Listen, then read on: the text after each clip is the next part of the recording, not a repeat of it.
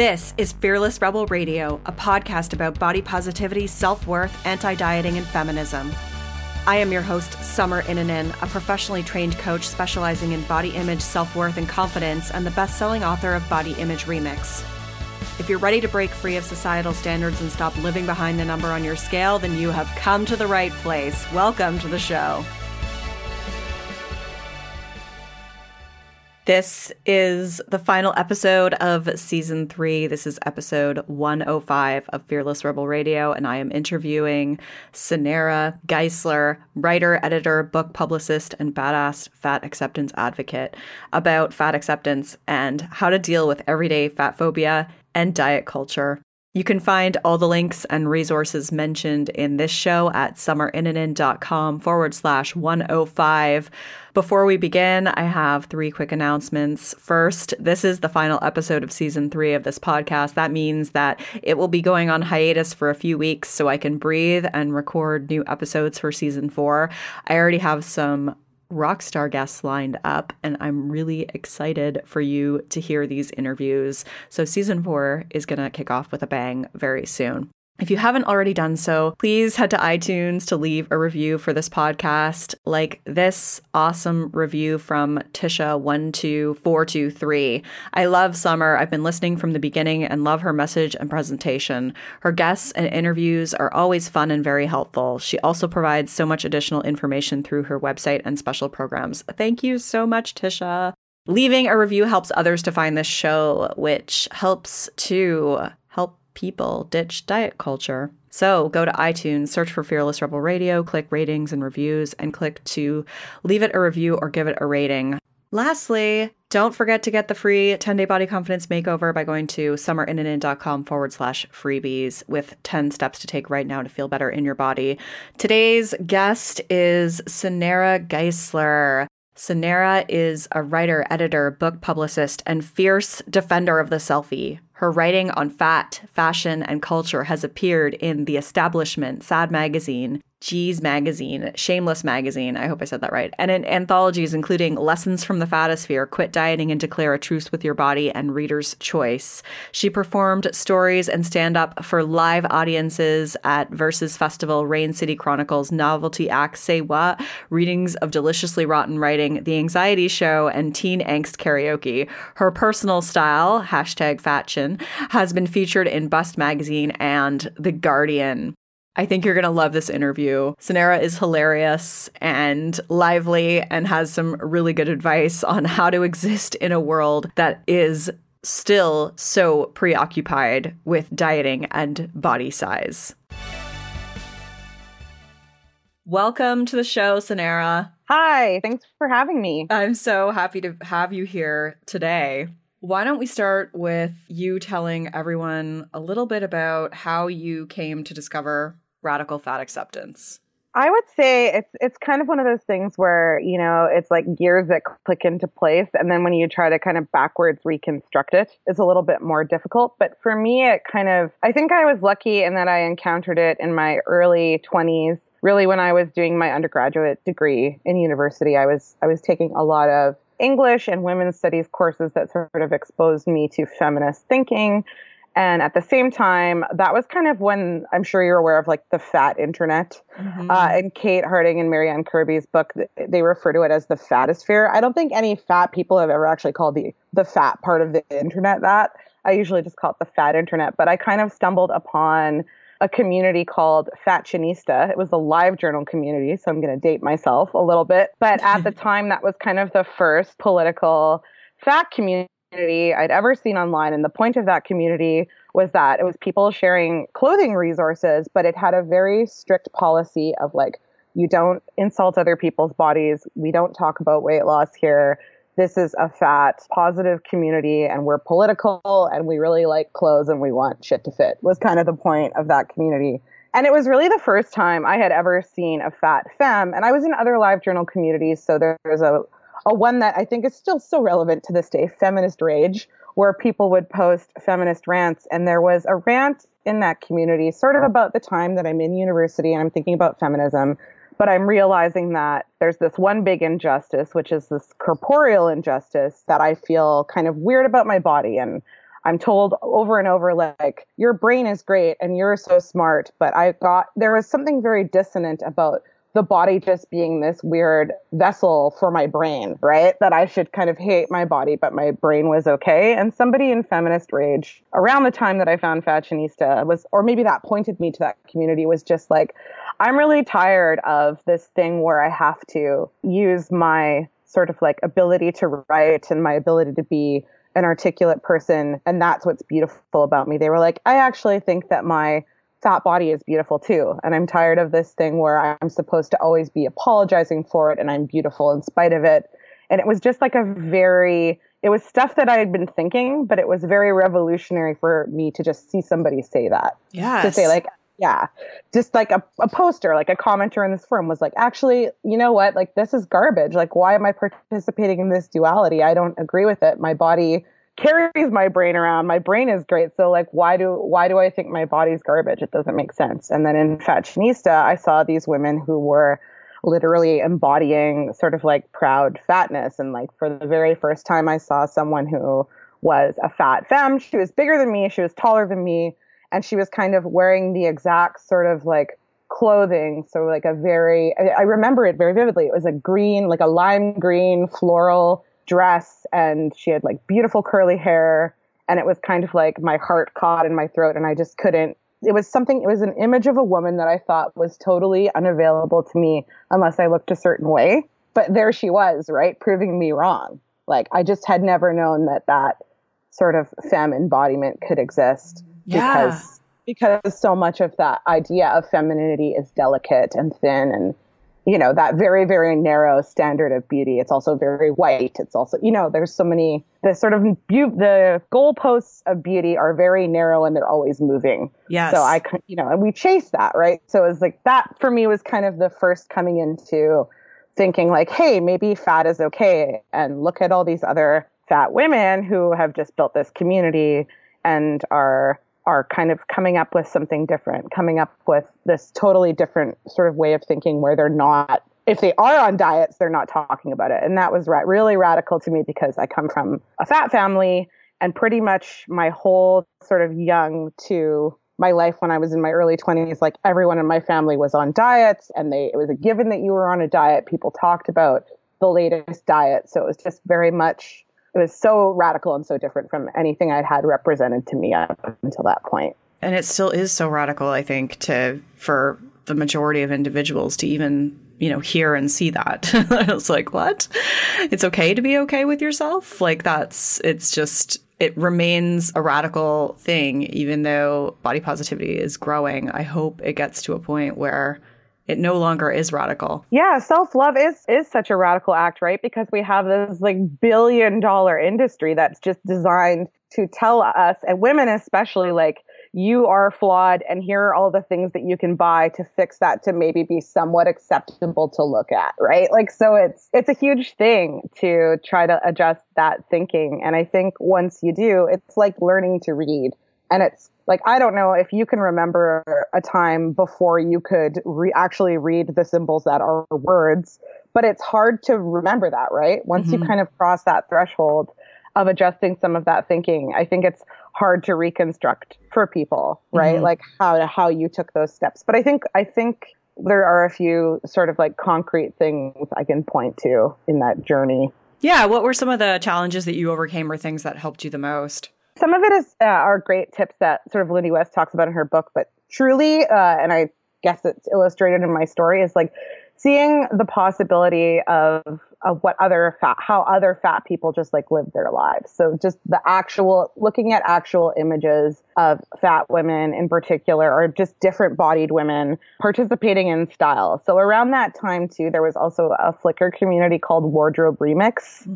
And that community was specifically about women all around the world, women of all sort of like sizes and religions and creeds and races and genders participated in that community. And it was just daily outfit community. So it was like a head to toe shot of what you were wearing. And maybe there was like a little bit of like, text about your day. And I think as soon as I kind of stopped consuming fashion magazines, which present a very narrow, constructed image of what an ideal woman is, what a stylish person is. As soon as I started looking into these internet sources for ideas of beauty, I think that really shifted my paradigm of what is beautiful. And studies do show that the more that we expose ourselves to things we're uncomfortable with or afraid of, the more we're actually able to, in our kind of brains, become neutral towards it. And then we can actually see beauty within it, right? So that's a proven thing. And so if you're avoiding kind of images of people and things you're afraid of, and you're only kind of consuming a certain type of fashion magazine that shows you a certain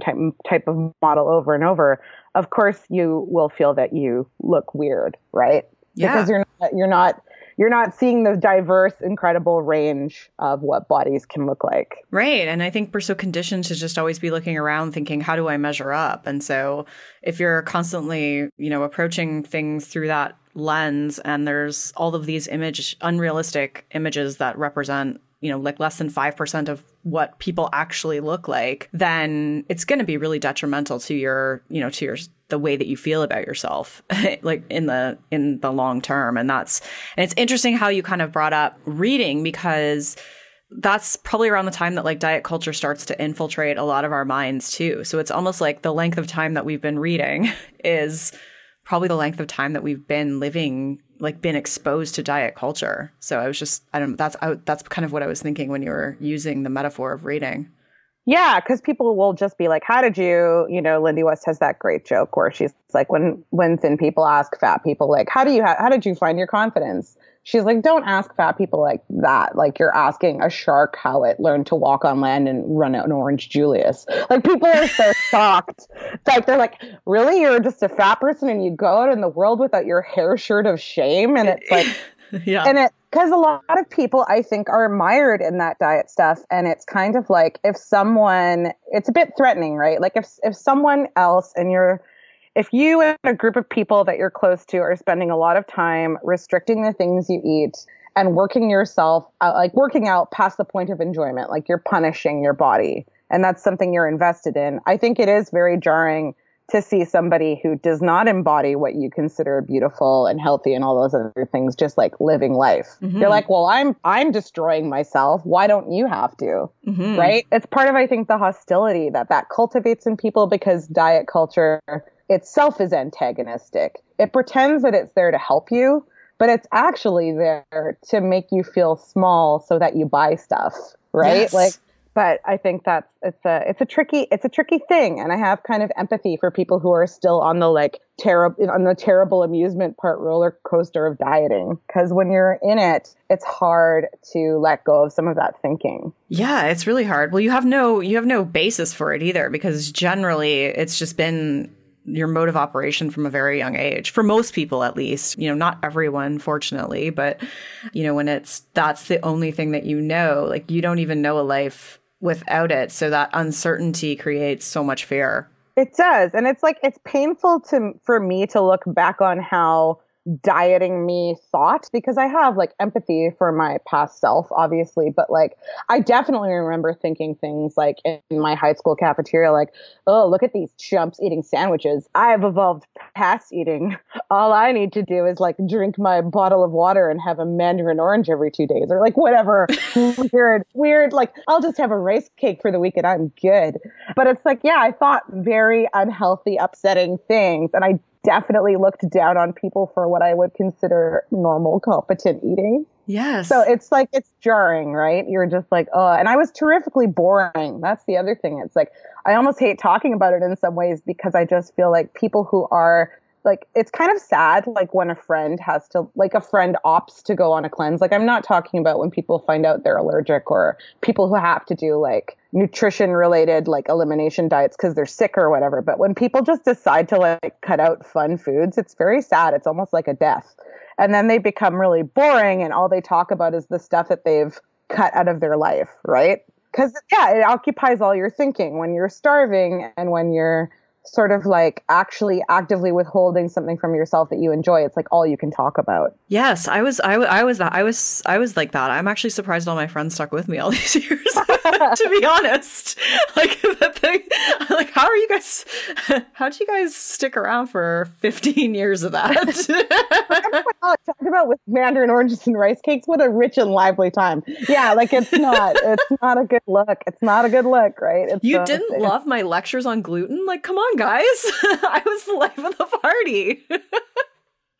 Yeah, because it becomes evangelical, right? Like it's almost being recruited into a cult, right? And you don't sort of see it until you're outside of it. And it is a tricky thing to navigate because I do sort of try to, I think when I was younger, I was a lot more militant. And there's nothing wrong with that, but I kind of think as a person, I've changed and my strategies around this have changed. But it used to be like if someone posted on any social media about like starting a cleanse or like any kind of like slightly weight negative thing, I would immediately like slide into their DMs and be like, here's a bunch of studies. Like I'd be really, really intense. And now I'm kind of like, well, body autonomy means that people are going to make choices for their bodies that I wouldn't make for mine. Yes. And I have to accept that. But at the same time, I'm allowed in my life to model what can happen if you just like accept yourself and go on living your life. Like I want to be there presenting that as an option. Like there is this option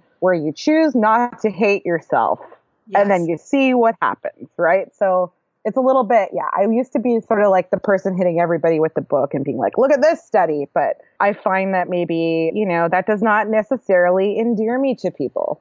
Yes. Well, I think people like it, diet culture really possesses people. And people have to be ready to hear that there's an alternative. And I think that we can plant seeds. And I think one of the best ways to do that is by role modeling and just, eating stuff and not talking about it, like, just because you're out to eat and I know. Yeah, it doesn't have to be. Yeah, go ahead. I was just going to say, like, you probably have a pet peeve. One of my pet peeves is when people talk about foods as dangerous. Mm-hmm. And it's usually like foods that are like a cookie or like a piece of pizza. And I'm just like, okay, unless you are allergic to the nuts in this cookie, it is not dangerous. Like, unless the hot dog you're eating is actually a lit stick of dynamite that's about to like blow up in your face, it's not actually a dangerous food. So there's like little things like that if someone's like, oh, you brought in like, I don't know, a tray of some delicious treat, dangerous. I'll be like, is it? Like, I kind of like, there's little things in language that I do poke at just because I think like we make this culture, the sort of like language we speak, the media we make, the conversations we have, like that actually does have the power to sort of change the way we look at things. Absolutely. So I kind of pick my battles. Like, do you have a sort of like, do you have one of those, like a kind of a thing that you always sort of like, you can't help yourself. You're like, this is something I'm going to address because it's everywhere, but it's like such a simple thing that I can kind of flip. I will just riff with what I'm at on the spot, but it's like, for me, I think I've been so fortunate that I'm not around it so much anymore at all. I'm rarely in instances where people are talking about food in a weird way or dieting because I just don't work in an office anymore. And I think that's where I was exposed to it so much. And my other friends have never really been into dieting. So I'm really lucky. I want to live in your world, Summer. I feel like you created a really good bubble for myself. Yeah, this is like a dream sort of like space you've made. It's like a utopia type island or something. It sounds great. Yes. But I mean, my general response is like, well, I'll eat it. Like, I live dangerously. Like, give it to me.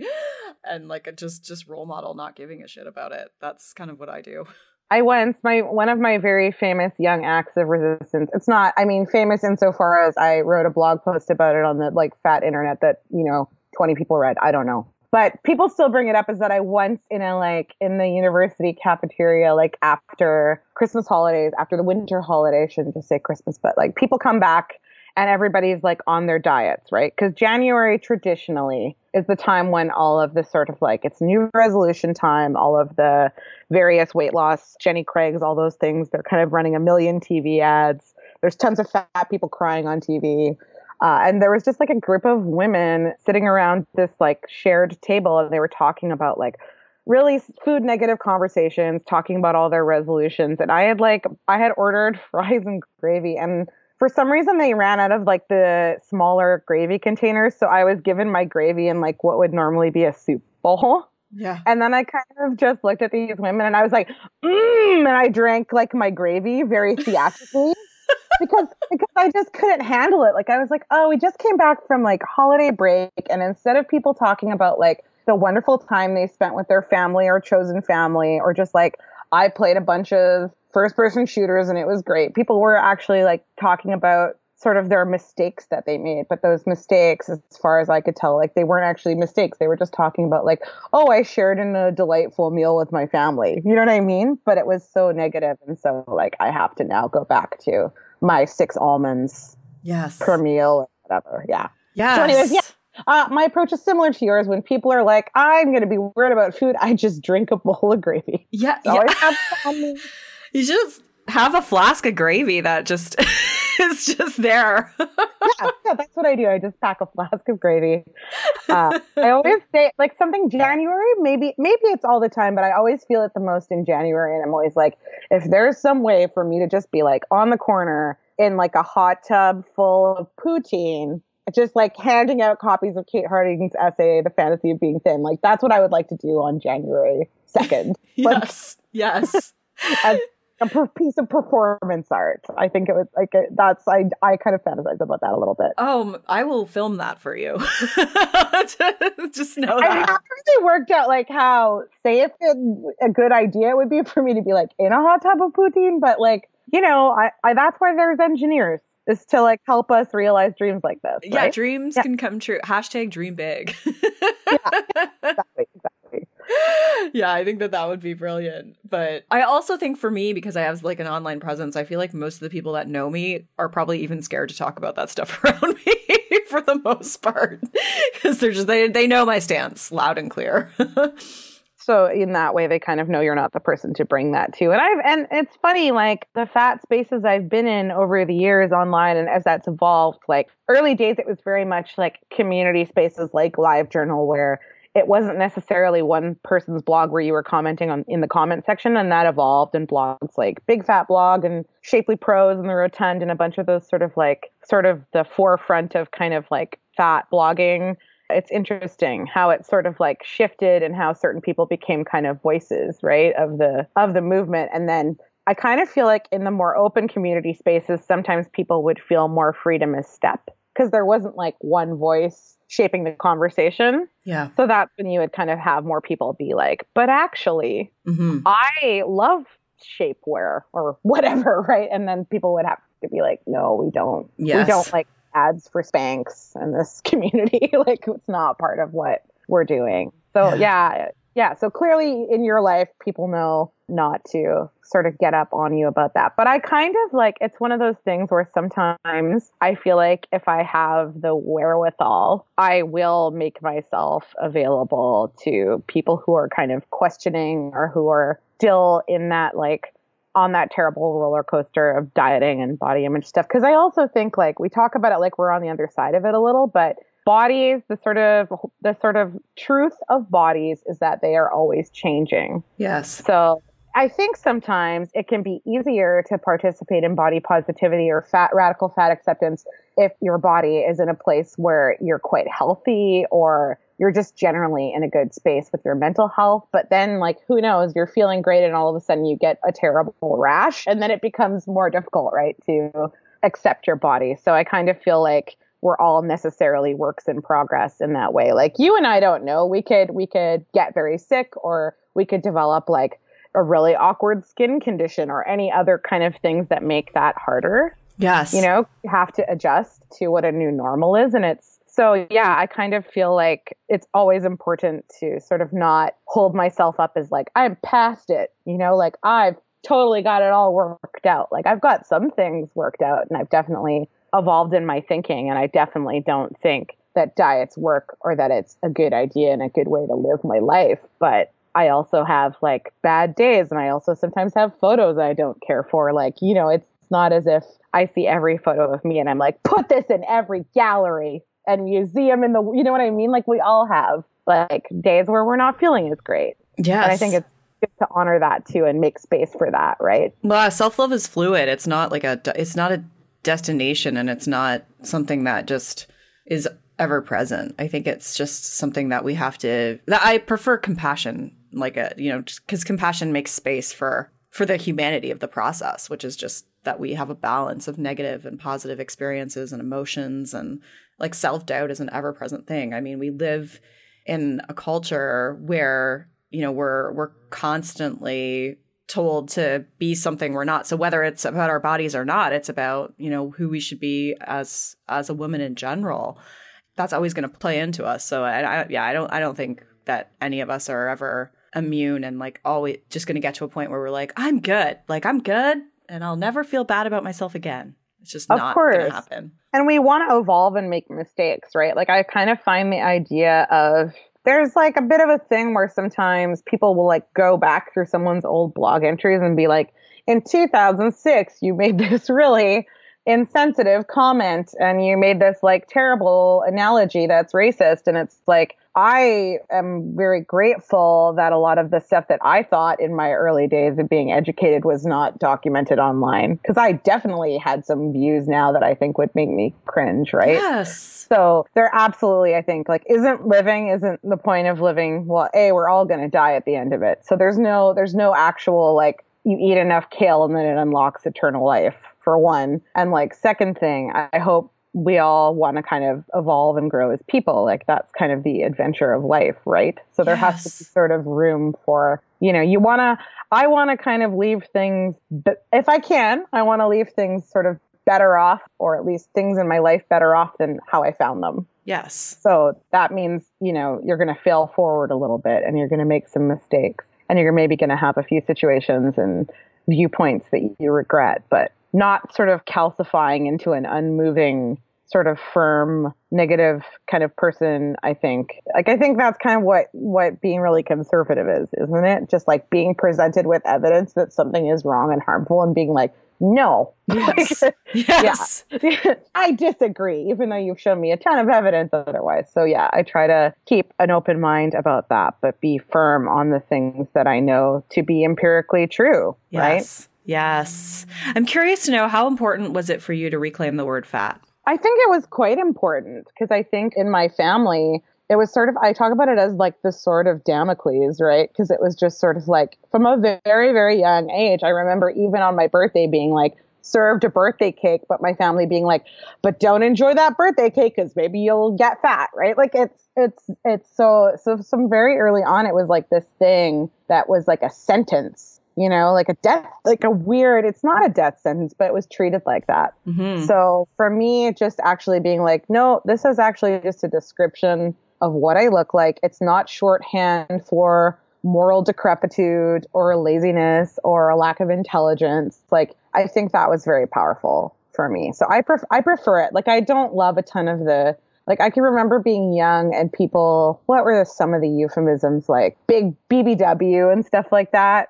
Yes. It's fine. And I know some people find empowerment in that, or people, I just remember like Kathy fridge magnets, right? Whereas like, I'm not fat, I'm just fluffy. Like there's a whole sort of weird, like, and I think at that time that was like the subversive narrative, right? Like Kathy, like trying on a bathing suit and saying, ack, like that was as much as we had to sort of be like, oh, we all feel weird about our bodies. Like that was as much bonding as we had around that topic. Do you know what I mean? It was pretty rudimentary.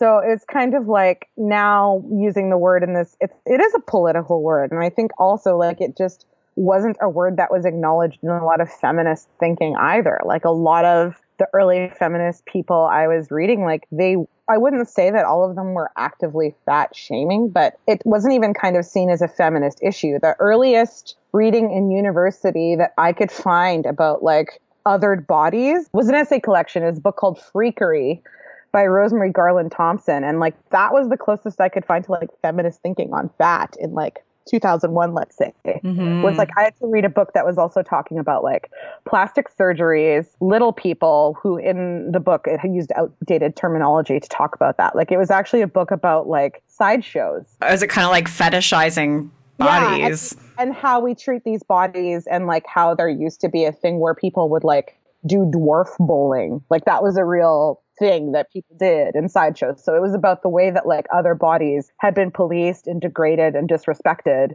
And like that was the first sort of place that I found critical writing about fat bodies. And it was not nested in feminist thought, right? So it was like, it has been very important. And I think a lot of this sort of feminist thinking around fat and fat as a feminist issue, all of those movements, like that's still pretty new.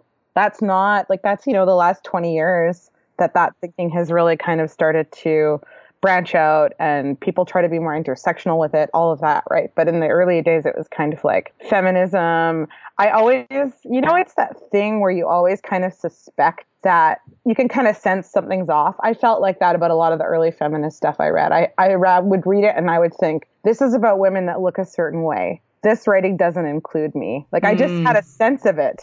And then it wasn't until I kind of found some of this other writing that I was like, oh yeah, a bunch of this writing actually others my body, actually like frames my body as trauma or frames my body as only deserving respect if it's seen that way. And I kind of have a big problem with that where I'm like, all people have trauma. Trauma doesn't have one physical way that it looks. Mm-hmm. And second of all, like I think it's a big problem if we only have empathy for people if we see them as like traumatic objects. Right. Yes. Yes. Like my body's not going to resolve into some sort of catharsis. Like this is my body. And so I had a real problem with the idea that other women would read some of the writing about this topic. And like, to be fair, like people write really personal stories about their fat bodies.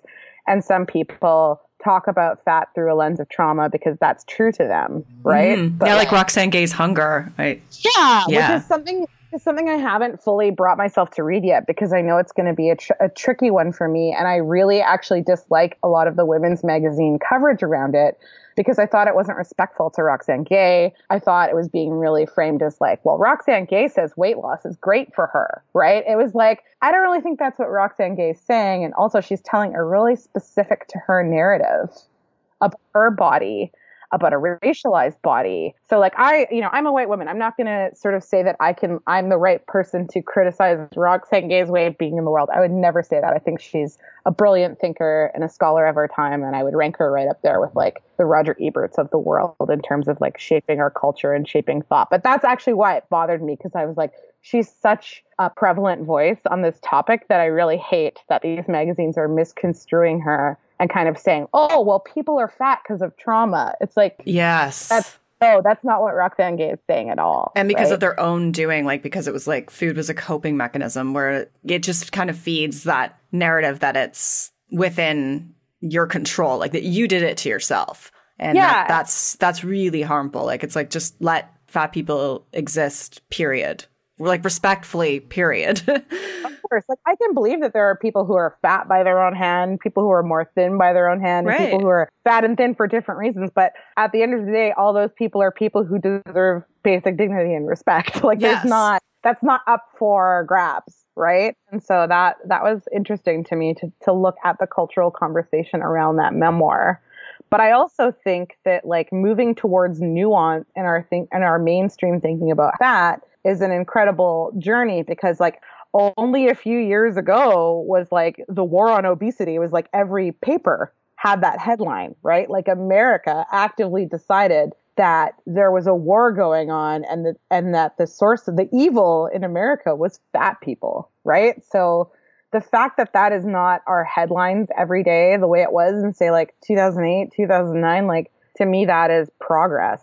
Like now it's not perfect, but we have like we have like general companies like Dove and like Cheerios, I think has an ad where they talk about like it's about a little girl and they're like, she'll never diet. Like the subtext of the ad is of course like if you eat Cheerios, you'll be life like an elf, I guess. I don't know what that ad's really trying to say, but as soon as mainstream advertisers are like, there's money to be made from self-love, Yes. does show a shift, a really big shift in popular thinking. Mm-hmm. So I feel hopeful about that. But I also know that like advertising is never a nuance. Advertising is like, it is nuanced in that it's designed to sell you stuff without making you think you're buying. Right. Right. But like, it's not going to have a complicated conversation the way we are. Yes. About this like fine shifting things of personal experience and cultural context and all of that. Yes, totally.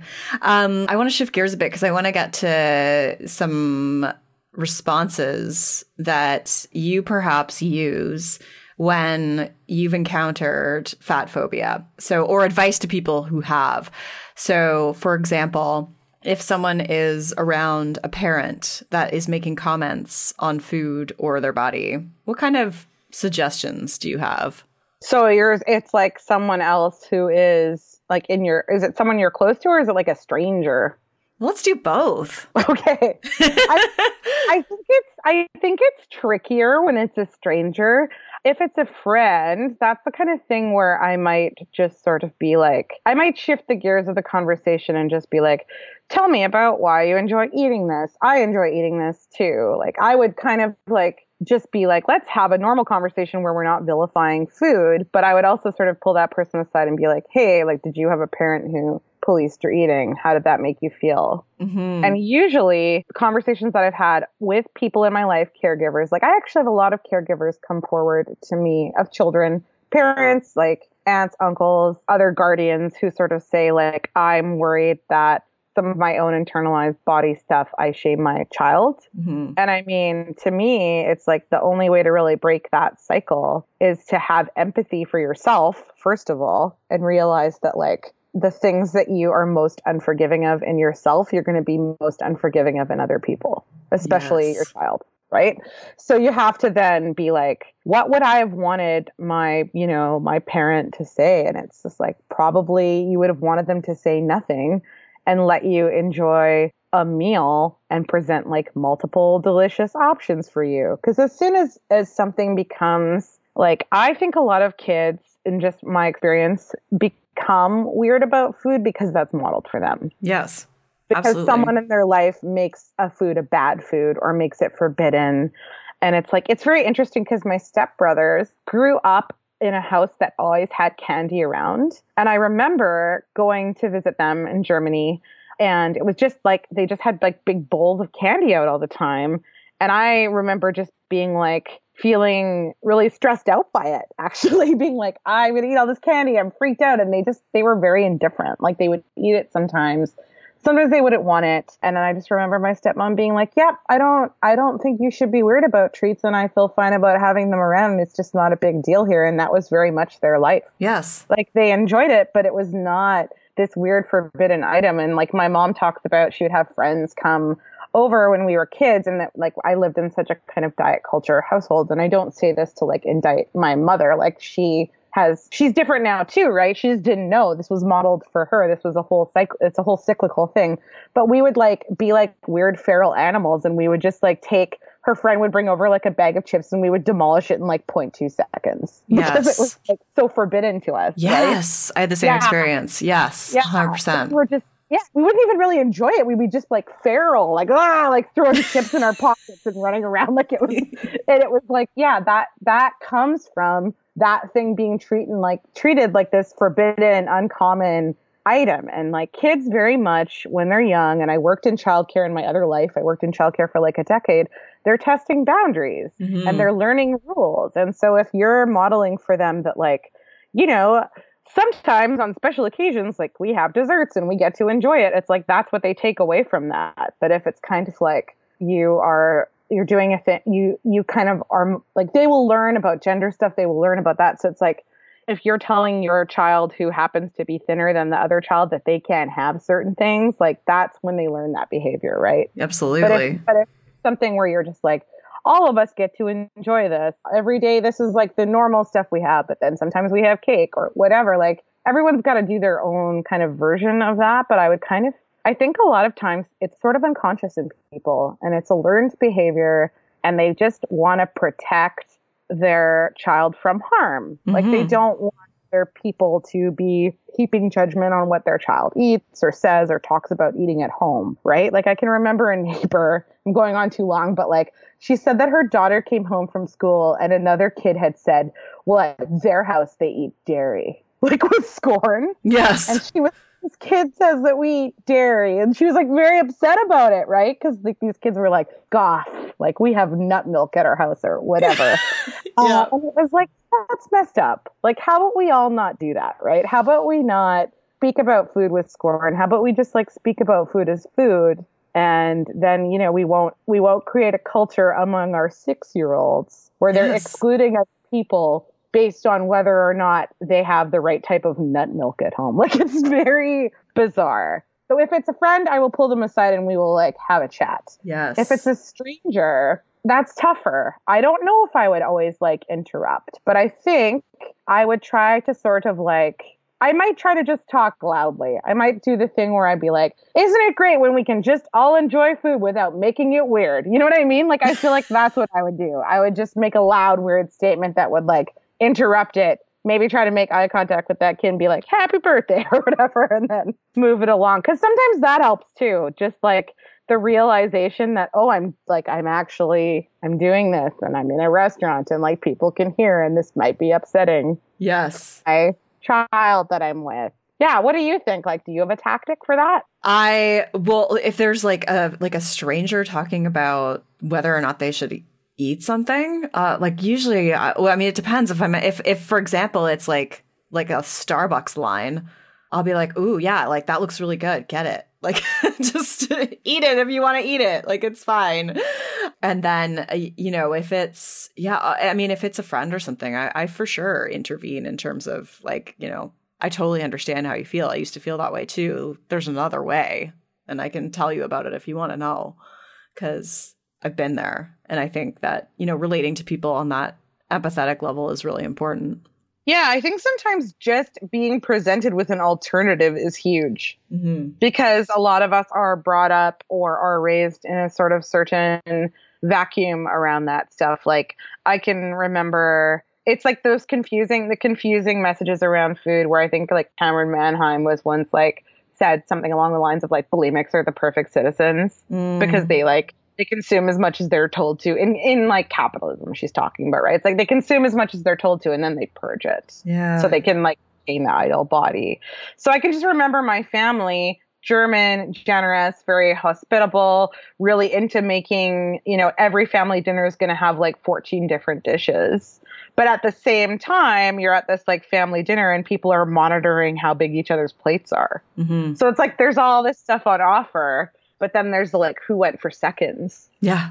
We're keeping track. Yeah. So there's a lot of conflicted messaging about food. It runs really deep. It's part of family structures. It's part of social structures. So I just think it's very loaded.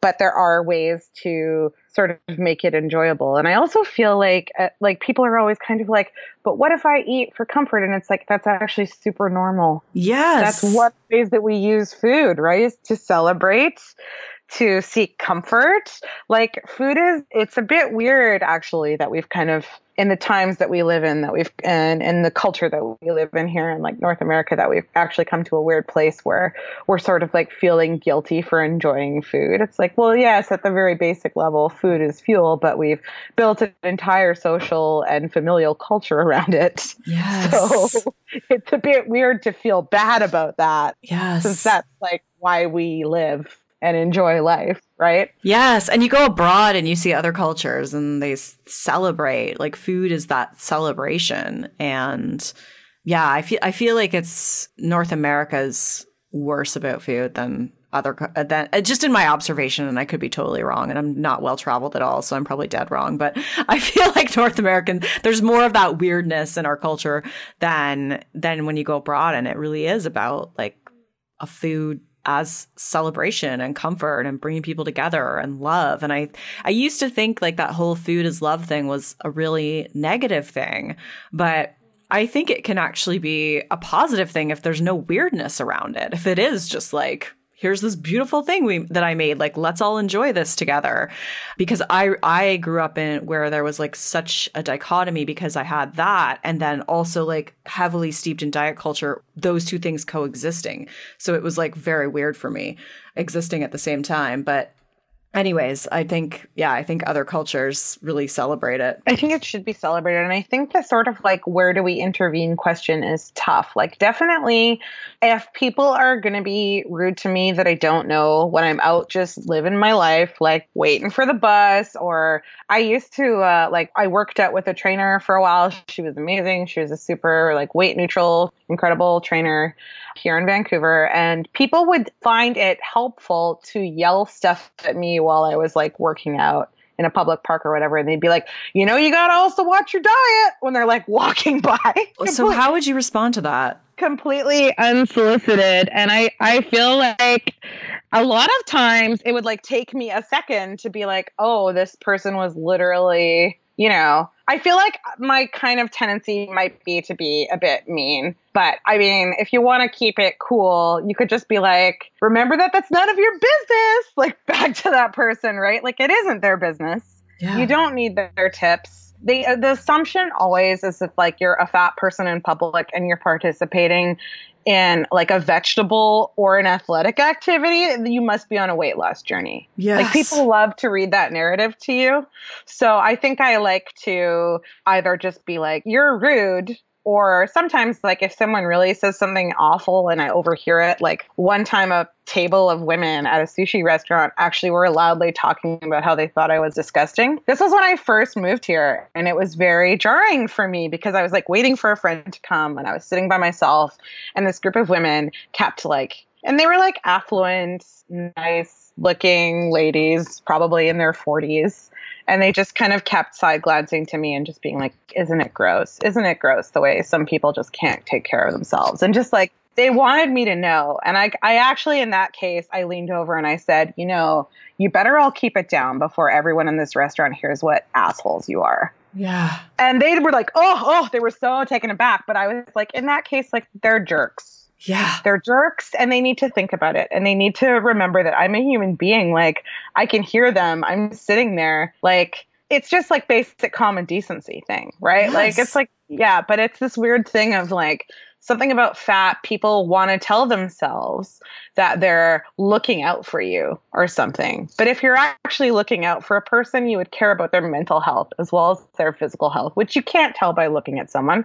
I always say that, like, if I have an axe in my head and it's squirting blood, then I guess you could tell that I have a head wound. So right. That you could diagnose by looking at me, but you can't diagnose anything else by looking at me. Yes. Yes. And also, you don't get to, and health is not a moral imperative. Mm-hmm. Like, a healthy person is not worth more than someone who's not fitting whatever narrow definition of health you have, right? So it's just, I think there's a lot of work to be done there around this idea where certain people think they're freedom fighters for insulting others in public. Yes. It's like, you're not a freedom fighter. If you cared about health, you would care about mental health, and you would understand that deriding and insulting people is actually never going to make anyone feel better. Yeah. What is your suggestion? So, for example, I always hear from people who say, okay, every time I go home, my mom makes comments about my body, or, you know, my parents make comments about food. Like, do you have any good comebacks or suggestions for people who experience that with their families?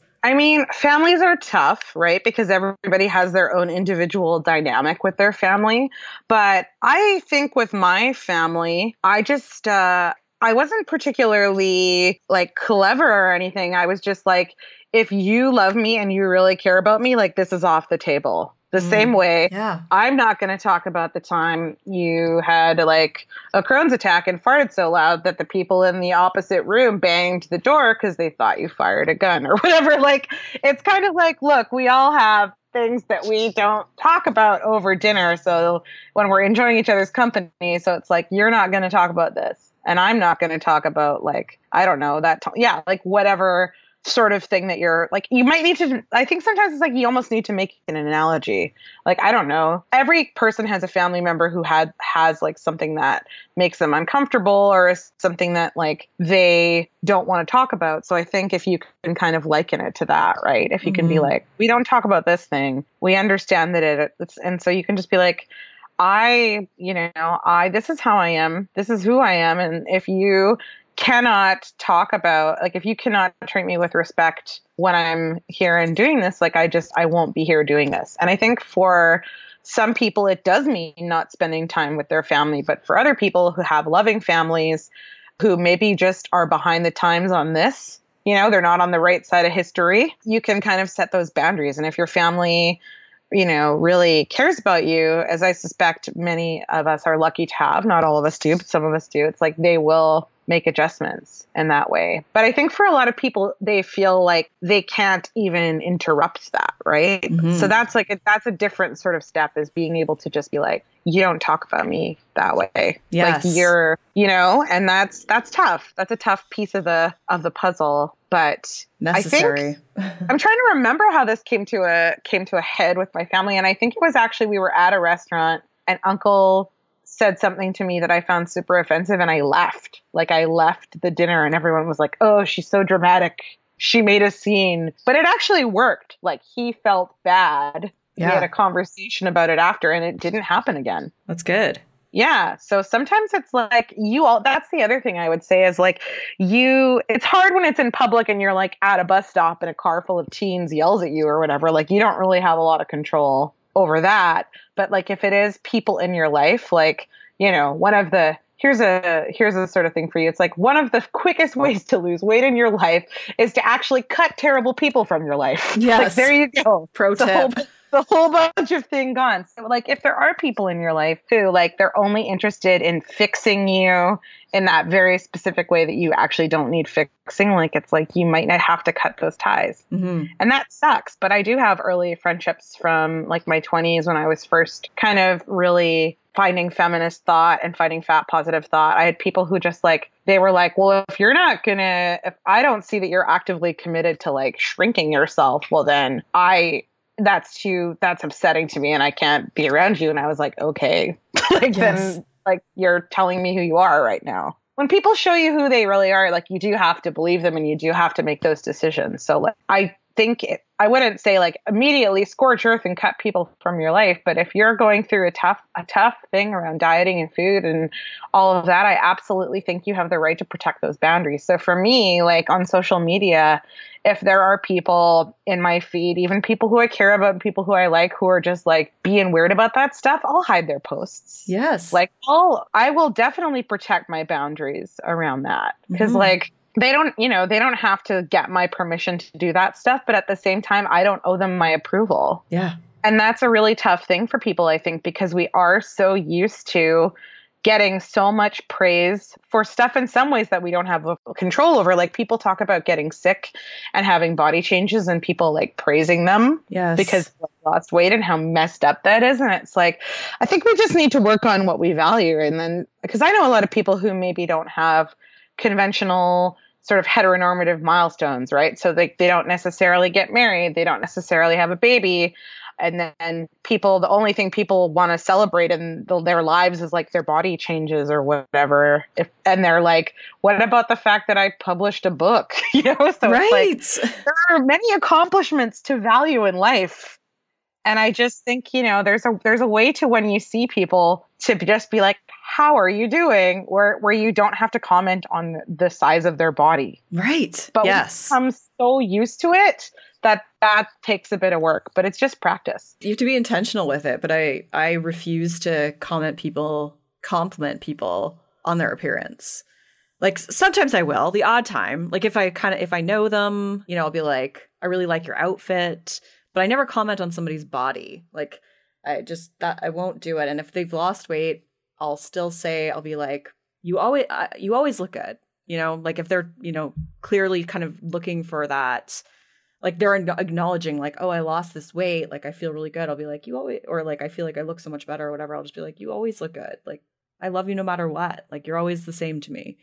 But it's so knee-jerk to just want to compliment somebody on their body or their appearance. It is like a real you have to retrain your brain.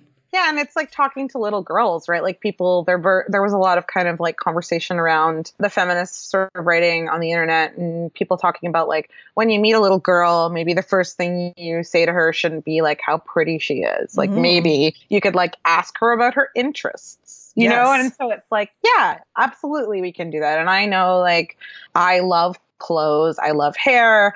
I do have the inclination when I see someone looking really turned to be like, you look amazing.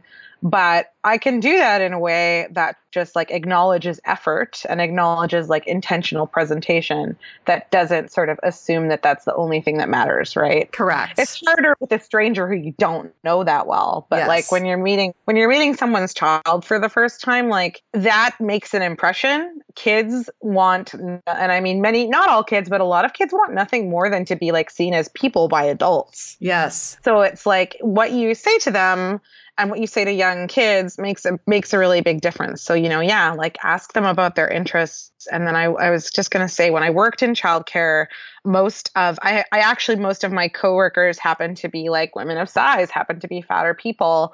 And the kids a lot of times would like ask us about it, right? Because it's like they're kids, they hear different stuff. And it would be like, I once had a kid be like, my mom wouldn't really be friends with you. And I was like, well, okay, like, why is that? And she was like, well, it's because you're fat and she doesn't think that's good. And I was like, well, what do you think about me? And she was like, well, I love you kind of thing. And I was like, okay. And I was like, okay, then. Yeah. So, your mom thinks that that's too bad. But do you think if like she knew me like you do, she would think I was cool? And she's like, yeah, I do think that. I'm like, okay. Because it's like, I can't, tell her like your mom's the worst. That's not my role.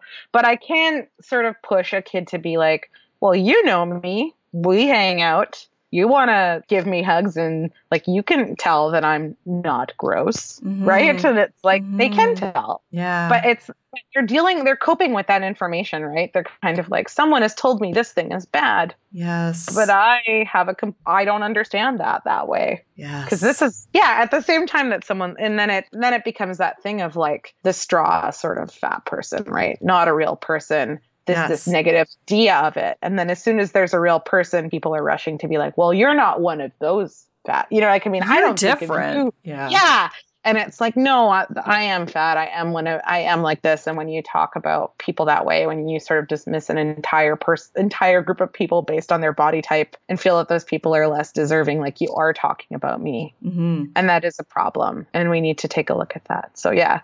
I mean, I don't know if I gave you the best examples of staircase width there, but I think it's complicated, but I think knowing firmly where you stand on things is helpful too. Yes. Like, working that out for yourself, like thinking about like, what is the best outcome of these situations and what do I believe? Because then in that moment you do have something to say, or you simply like sometimes idiots yell stuff at you and then the best thing you can do is go about living your life. Ignore and move on. Yes. It's like, they yelled this crap at me and then I just carried on being amazing. Like that's sort of also my take on it. Yeah, you don't have to be an asshole whisperer. I forget who said that. If it was like a Brene Brown quote, it's just like, you're not a jackass whisperer. But we have to wrap things up here. But I have a really quick question. Like, are you still rocking the toddler grandma style?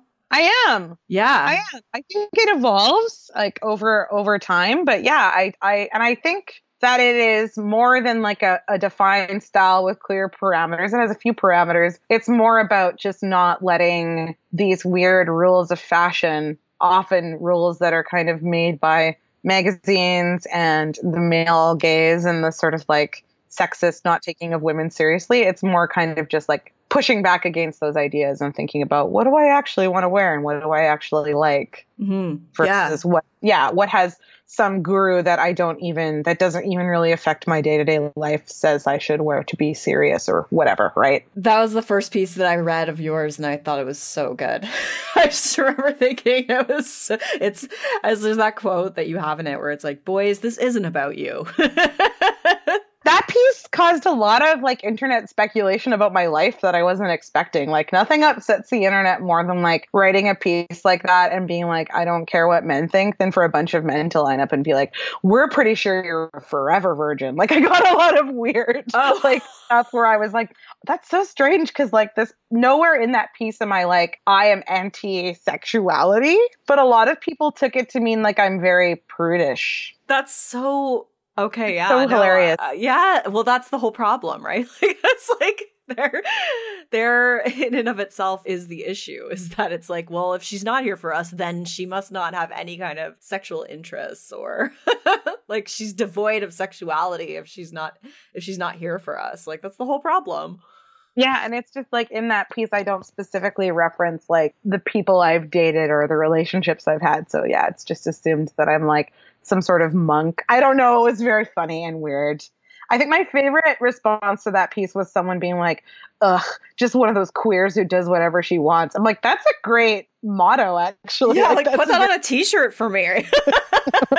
Thank you, internet detractor, for that beautiful Twitter bio. Like, yeah. That's like, recently, I don't know if you follow Jess Baker. She posted on Instagram, she made these business cards for herself, and she put like one of the Amazon 2-star reviews of her book on it, and it's a quote that's just like, this is such a filthy book, or like Jess has such a filthy mouth, or something. Like it's a criticism, but she just puts it on the business card, and it's I thought it was just so brilliant. So I feel like it's the same thing. Like take that and just own it. Like, yeah. Accurate.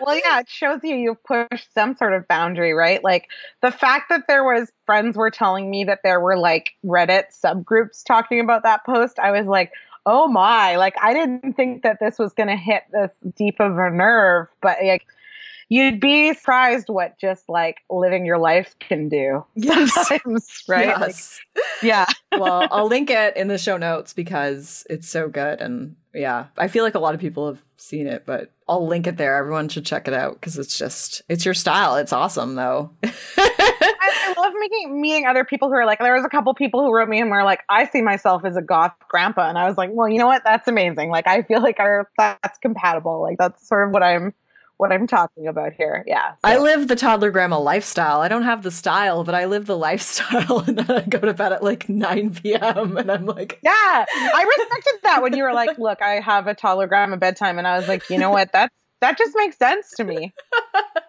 Like, I'm never more envious than when I like sometimes have threads being like, how are you taking care of yourself this week? Like, what's going on? And people are like, I make sure I sleep 10 to 12 hours every night. I'm like, that is incredible. Like, give this person a medal. Like, I can't do that. But I go to bed early and that's just my clock. But I think I'm still living on East Coast time even though I moved here 3 years ago, but it's just like, those 3 hours will really mess you up though. I don't know what it is about the 3 hour between the Toronto, the Ontario, BC thing, but it's legit. Like, it's weird. I go to the East Coast every year. It's not really East Coast, I guess, like Central Canada, but it does mess you up. Like, I'm more messed up from that 3 hour time difference than I am from like when I've gone overseas. Like, I don't get it, but it's so weird. Yeah. Cool. Well, we got to wrap things up here. Where can people find more of you? Where I'm hanging out these days is mostly like Twitter and Instagram. So I'm Sanera G in both those places. Yeah, I'll link it. Yeah, and that's kind of if I write something somewhere or if I'm performing or doing an event, like that's how you'll find out about what I'm up to. And we have our event on Tuesday, which is the day that this goes live. So if you're listening to this right now, tonight, if you're in Vancouver, you should be there. It's at the Vancouver Public Library. We're going to be on a panel. Myself, Sanera, Vivian McMaster, and Louise Green. And we're going to be talking about all things to do with embracing the body you have and rejecting diet culture. It's going to be awesome. Yeah, 6:30 p.m. Central Branch. Be there. Public Library. It's free. It's going to be great. All right. Thank you so much. Oh, I was going to say, I was looking through your Twitter feed and you like retweeted this article about a kid who had a like lawyer, like attorney, injury attorney themed birthday party. Yeah. I sent that to my husband because I was like, we're going to do this for you because he's obsessed with injury attorney commercials. Like he just thinks they're the funniest thing ever. They are super funny, but yeah, that kid, that one was delightful. But also, a few people in my mentions were like, "I can't believe he didn't even attend that child's party." And I was like, "Look, guys, he was busy getting people maximum compensation for damages. Like, he's an injury attorney. He can't just go to every child's birthday party." So good. That was brilliant. That made my day. Yeah. Well, thank you so much for taking the time to be here. You're awesome, and it's great to have you on the show. Thanks for having me. Rock on. All right. I really loved talking to Suneera. That was awesome. You can find the links mentioned at summerinit.com/105. Don't forget to leave the podcast a review, and I will be back with new episodes in a few weeks. Until then, rock on.